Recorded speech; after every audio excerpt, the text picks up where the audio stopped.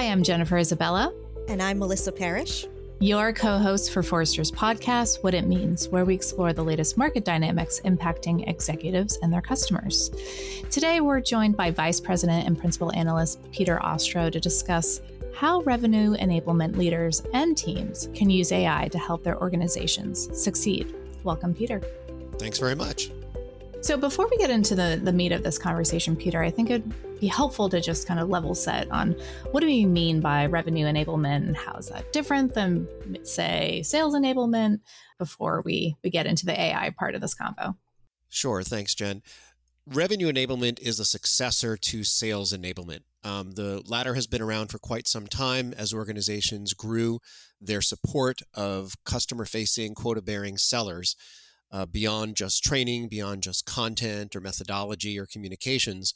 What we've seen over the last few years is most organizations, in fact, 90% of organizations, enable more than just quota-bearing sellers. They're enabling customer success folks, customer engagement folks. They're enabling people who are solutions overlays, solutions engineers, field marketers. And the reason it makes so much sense is because if we think about an outside-in business model where what our customers experience is the most important thing to us, it makes sense because that way customers don't feel as much like they're being handed off from department to function to function. They have a more smooth, seamless experience as they move through the waterfall, become a customer, hopefully become a repeat customer and a reference customer. So revenue enablement is the official term that Forrester adopted earlier this year. Most of the industry is there. The Sales Enablement Society is now the Revenue Enablement Society, as an example of one of the many communities that are involved in the space. I would also like to ask you a question that is sort of about for those of us who have seen all of the news about generative AI and ChatGPT and what all these tools are, et cetera. I think if you're listening to this podcast, you have undoubtedly already heard that Forrester is quite bullish on generative AI as a technology. We do believe that every function and every role can benefit from it. So sort of a double-barreled question for you, Peter, if you don't mind. Early on in your report, you note that adoption from revenue enablement leaders has been pretty low, and I'd like to know why that is. But maybe before we talk about why the adoption is so low, can you tell us about the tools we're actually talking about here? Are we talking about like revenue enablement leaders going to ChatGPT and entering in a bunch of customer information? Because that sounds pretty darn scary. It does, and we're generally not. Although, to your point, Melissa, I think anyone who hasn't just gone out to the public OpenAI ChatGPT and just started playing around should do so. It's the easiest way to get over that little hesitation that we all have because it is safe to go and use it just for generic things like finding a recipe or what's the best way to travel from point A to point B or why are the Patriots so bad this year. What we're talking about from a technology standpoint are actually four different options. Option one is what we're all familiar with through the media for the last year, which is the OpenAI ChatGPT. It points at the internet and it learns from every single user. It is not safe. It is not secure in terms of putting anybody's private information or somebody's customer's information into there, and we should never do that. But it's a fantastic way to just learn about what the capabilities of generative AI are. The second instance is a duplicate or replica of ChatGPT, but inside your corporate firewall. Third option is when our organization builds something itself. And most of our organizations are doing that. It might be basics at the current moment where it's looking at our own public-facing website or gated web content and summarizing quicker than a human could or finding things better than a human could. Or it could be a lot more. We could all be embedding in our own offerings, if we're a technology provider, generative AI as well. Then the fourth option, and it's probably going to be where most revenue enablement leaders are advised by us to start, is to take what they already have in hand from one of the revenue enablement automation providers. The content folks, the training, learning, readiness folks, most of those solutions are combined these days. All of these providers now offer not just AI, they've done that for years, but generative AI components. The great news is you're already paying for it. I guess the bad news is you're already paying for it. And if you're not using it, you're overpaying and underutilizing like most applications. So that was a long answer to your first half of your question, Melissa. The second question was, yeah, adoption is pretty low. We only see 29% of organizations telling us that they have a strong progress at this point in understanding the potential value of generative AI tech for their enablement efforts. However, when we look at the high-performing sales organizations versus the low, they are 69% more likely to tell us that they're on board with it, which is great, but still the numbers are fairly low right now. Why? They're a little tentative, like everybody else is. Enablement in too many organizations has been boxed into this reactive mindset, and we're hoping that this podcast helps them get out of that. So in general, do we see that high-performing orgs who are more likely to adopt generative AI right now are also typically more likely to adopt new stuff in general? Or is there something about generative AI that has made it different at this moment? In general, they tend to be more forward-leaning. Obviously, companies in tech spaces and more profitable spaces tend to be a little bit more eager and willing. And obviously, anybody who is a tech provider is much more comfortable with it. In general, yeah, we see high-performing sales organizations building more tech infrastructure on the whole, and they're definitely leaping forward with the GenAI piece. So maybe, Peter, we can dig into some best practices, right? That for leaders who are considering adopting generative AI to, I don't know, get around some of the skepticism that we're seeing in the market today. Where do you want to start with those best practices? Surprisingly or not surprisingly, as an analyst, I have a list of 6 of them. Does it have an acronym? There is not an acronym. I'll have to come up with one. I'm sorry. 5 or 6 best practices to be thinking about.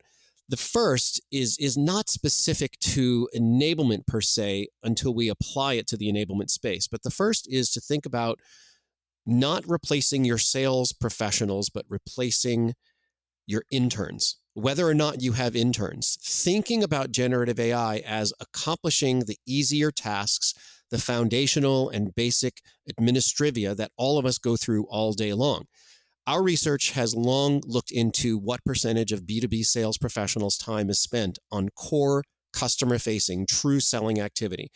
It always hovered around 24, 25% of their time, which is pretty awful.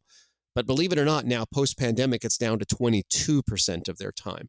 There's more noise, there's more fuss, there's just more static in all of our lives. And that's, salespeople are less than immune for that.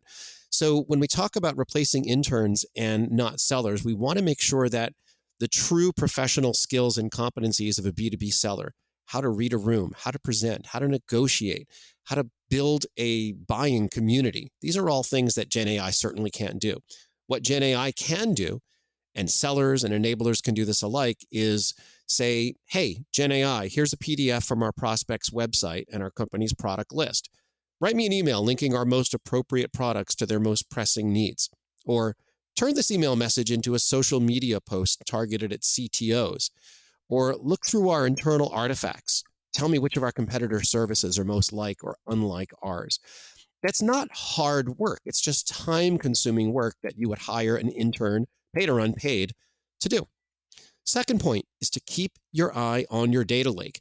Now, this is kind of contrary to the advice that we've been giving to enablers for quite a long time. The sales content and sales readiness solutions that I referred to a few moments ago have been targeted specifically at sales users, revenue enablement, and also revenue operations leaders for years and years, where we kind of keep the IT folks at arm's length. Now, I have to admit, we're kind of changing our tune. Now, while we don't want enablement professionals to become super duper experts in data security, data privacy, they do need to become a little bit more aware of and play more nicely in the sandbox with the technology management folks who are directly responsible for those components. What it really means is that when you point your generative AI, let's say through your revenue enablement automation solution, at your own artifacts, it's more important than ever that those be clean, that those be up to date and current, that the quality of those artifacts and any customer data that's associated with those be ridiculously well governed.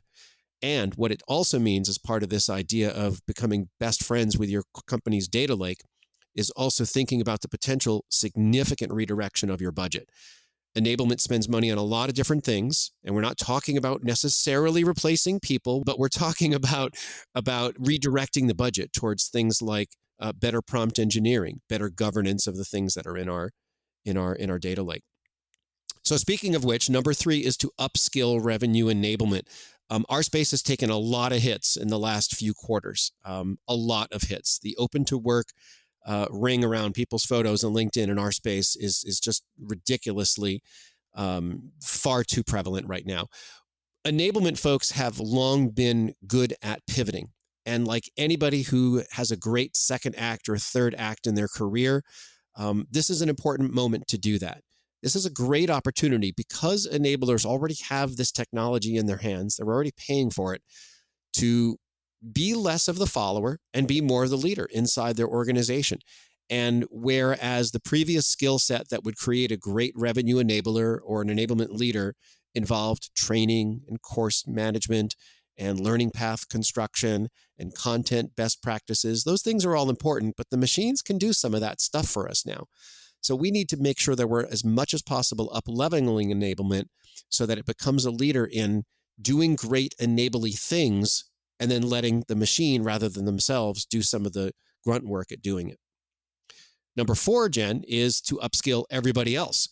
And for those of folks who are listening to the podcast who've been around the B2B sales space for a while, one way to think of this is think of the cadence that we've gone through over the years with some of the more, let's be polite, super tenured B2B sellers, the folks in our organizations who have generally killed their number most, if not all years. They've been around quite a while. They may not be embracing of change, but at a certain point in time, we got them to embrace computers. We got them to embrace CRM. We got them to start using mobile phones for work stuff. We got them to use social media. So prompt engineering is just the next step. It doesn't have to be this big, scary thing. It's just another skill that if they're wise, they'll become good at using the machines, whether it's what we have through our company secured access to ChatGPT, whether it's through our own products, or whether it's through the ones that we're paying for, hint, hint, in enablement, and they just have to become better at using those. And then finally, we want to make sure that folks are aware of the kind of governance that's necessary in the space. A couple of great customer quotes from the revenue enablement automation providers that we got as we were looking at all their solutions this past summer. With one provider, they created the typical sandbox that vendor briefings have. And they said, okay, Forrester analysts, go ask it a question that has nothing to do with enablement. So I'm the smart aleck of the bunch. I'm like, what's the best ice cream? And it came back with nothing. And they said, there you have it, Forrester analysts. The killer feature is the non-answer. The fact that you could, in fact, control where it goes, what it looks at. Yeah. It also comes with great responsibility, to quote Spider-Man. But, one of the customers of these vendors said, I'm terrified of not being able to control the answers. You need to think about that kind of thing all the time. So those are some of the big signposts that we see for enablers moving into 2024 around how they can start to use and utilize and leverage this tool for good and not for evil.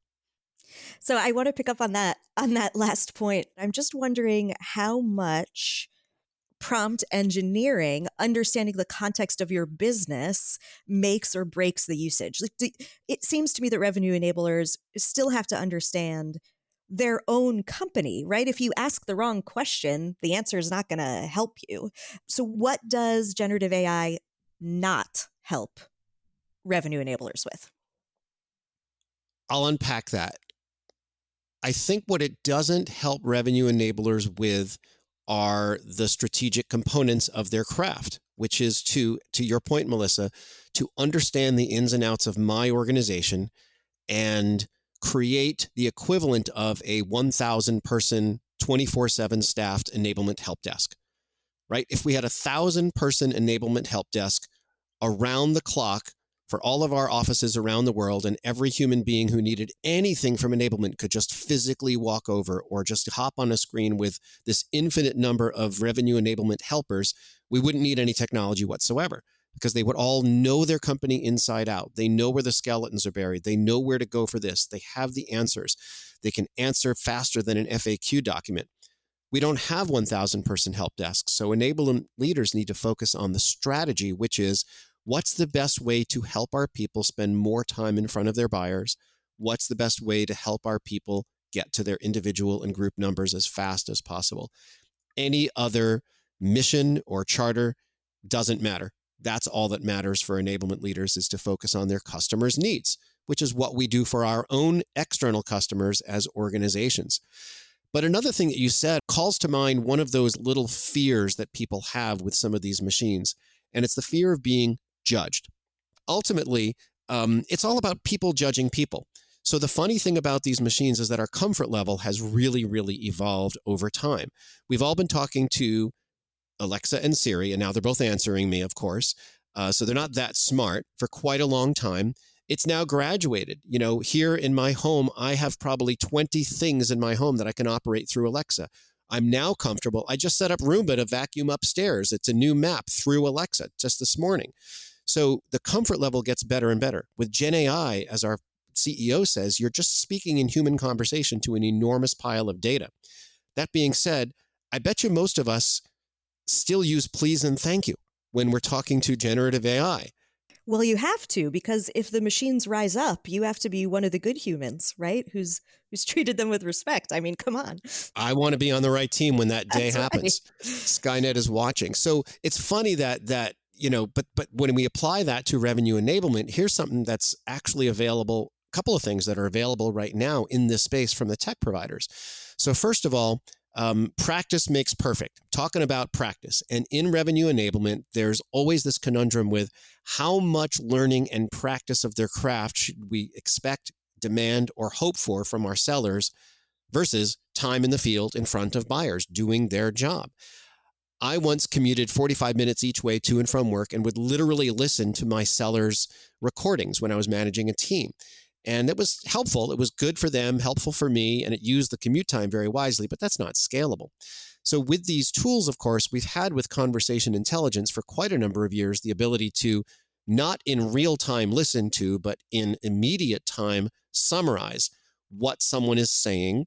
Did I use the word discount too many times in that phone call? Am I using the new corporate branding terminology properly? But that space has really grown from conversation intelligence to engagement and interaction intelligence. So now these tools, for instance, can be used in that sort of non-judgy way, Melissa, to be one of the voices in the room when, let's say, I practice my 1-minute pitch a few times and I submit my favorite to my boss. I can now have a panel of my boss, someone from enablement, maybe a peer, and the machine judging me. And I can dial up or down whether that machine has half a vote, a full vote, or all the votes if we really want to get spooky about it. But we have control over that. Now, the other piece that's coming out when it comes to sentiment analysis reaches into this whole biometrics piece. There's actually a teeny provider out there that currently has in production for organizations a little widget that sits in the corner of my screen. And when I am having a video, audio conversation, a Zoom or whatever with a buyer, it will tell me not only if I'm talking too fast or saying the word discount too many times, but whether my tone is very monotonous, or whether I'm extremely hyper and too excited, or whether I'm leaning into the camera, or my body language is not welcoming. So these are the tools that just scale what that 1,000-person mystery enablement help desk could do if enablement had unlimited human resources. That's the cool aspect of this. And just going back to the other example you were given, Peter, could you tune the generative AI or AI listener to be, okay, I'm in this industry, this size company, these are my needs, and then this is how I'm reacting to your pitch per se, right? So like really tuning it to your target or customer persona, ICP, what have you. 100%, Jen. And that's the cool thing. Even if we're just using ChatGPT to give us a better chicken recipe, you can keep going back at it and it doesn't get angry at you for coming back over and over and over again with the refinements. Take this presentation that's in Mandarin and turn it into an English PowerPoint. That's 17 slides. No, actually make that 24 slides. I changed my mind. Scope creep is no longer, right? Because the machine doesn't care how many times you ask it. So exactly to that point, Jen, it allows for sellers to be that much more targeted. And that's where this skill of prompt engineering comes into play. The better I am at guiding that enablement assist, the better I will probably get in terms of shortcutting to creating the best content, the best messaging, if I'm in enablement, to creating the best courseware and learning experiences for my sellers. Now, what would be really cool is when the internal tools that our companies build can be fine-tuned to play the role of a real person in our company, right? So that I can say, I'm really sorry, Peter, I can't make it to your presentation, but here's my bot who's going to have my proxy. So this weekend, Melissa, the famous 70s rock band Kiss announced that they had performed their last concert. All future concerts will be performed by their avatars. I love it. So they will rock and roll, not just all night, but in perpetuity. So yeah, absolutely. Role play has been around a long time, but it's always so subjective, right? Mm-hmm. The machine is not subjective, and we don't have to be polite to it, and it won't give us brownie points for saying please and thank you. I probably still will. George and Ina raised me that way. But the thing about these role play opportunities is that it is infinite. And the interesting thing is, if I had only had a 20-minute commute instead of a 45-minute commute, I would have done half of the listening and half of the coaching. That's not a problem anymore. There's an infinite amount of resources for these machines to listen, to coach, to guide, but are only going to be good, as with any enablement technology ever has been, as the administrative support and setup and governance behind it. That's probably where the calories are going to shift in enablement moving into next year and beyond. If they're smart, enablers are going to start focusing on how to guide and structure the machines, double down on their taxonomy, look at where those machines are pointing, and then let them do the work, and then double check to make sure the work is being done okay and not just let it run free. As you've seen from the Forrester research, there's the 4 M's, right? We can have magic or we could have mayhem, and we don't want the latter to happen. We were talking about, obviously, the beauty and all of the benefits, right, of this technology and how to incorporate it, having best practices, these sort of pillars to guide you along the way. But of course, things can go off the rail. And you mentioned this a little bit, Peter, throughout the episode, but what are some of the top concerns or, things that are top of mind, whether it's privacy or just the risks involved here of incorporating the tech into your stack and ways of doing business? Jen, I think the biggest risk is that enablement is seen yet again as the purveyor of a toy, a tool, a technology. Hey, we just went down to Stop and Shop and we picked up a couple of gallons of AI and AI Lite. We're now going to make it available to you guys. That is not a successful enablement function. And, this dramatic long-term shift that we hope to continue seeing in the space of enablers being seen as only the folks who are going to get me to my number faster and not the purveyors of tools, toys, or vanity metrics. That's probably the biggest thing that we want to avoid. Our tactical advice is to start thinking about it around 3 or 4 very specific things and to look at it through the lens, the WIFM lens. What's in it for the sellers you support, who are really your customers if you're in enablement? So number 1 would be a seller wants you to help me, the seller, with my efficiency and with my decision-making. If I'm a rep, tell me which of my calls this week shows the deals that are most or least likely to close before the end of the month. If I'm the manager of that team of reps, which of my people needs my help? Which one of them is modeling the best behaviors for others? Or if I'm a B2B sales leader, chief sales officer, chief revenue officer, hey, I just invested a ton of money in our new sales methodology. Which of my teams is most adhering to that? I need to know these things. So help me with decision-making and efficiency, which saves me time and saves me uncertainty. That's a win for enablement. Number 2, in a polite way, tell me what to do and how to do it. Show me what good looks like. And this is one of the things that you can do with these tools that are available now and the technology, homegrown or purchased, behind it. These role play tools, like I said, can provide any kind of volume of feedback to get the messaging right. An astounding fact came out of one of these vendor organizations. They said they've looked at thousands and thousands of the video role play sessions that their customer sellers have undergone. And the typical seller goes to 3 or 4 tries before they submit. Remember, these are people who only spend 22% of their hours on core customer-facing activity. They still find it valuable enough to hone their craft and perfect their craft to try 3 or 4 times before they do it. That's not subject to a manager's bandwidth because the machine has infinite patience and no judgment except for the way you want it to judge. Tell me what to do and how to do it with the biometrics, the gaze detection, which is not just where my body language is going, but where you, my buyer, I could get an alert that says, Peter, Melissa's on the other screen and she just looked down at her phone for 3 straight minutes. You've lost it, buddy. Get back on it.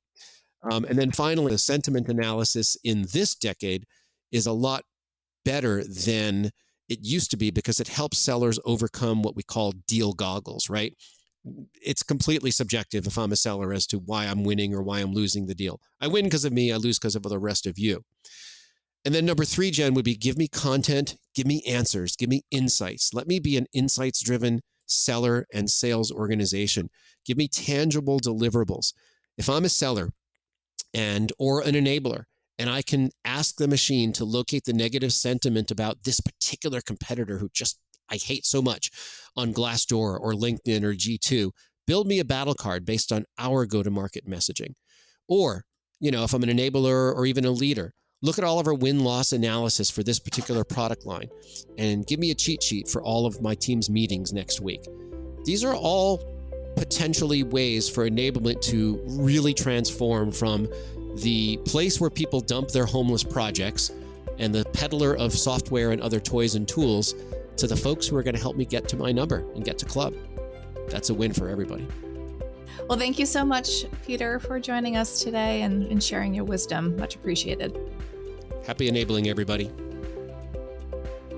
If you like what you heard today, subscribe to Forrester's What It Means podcast on Apple Podcasts, Google Podcasts, or your favorite podcast player.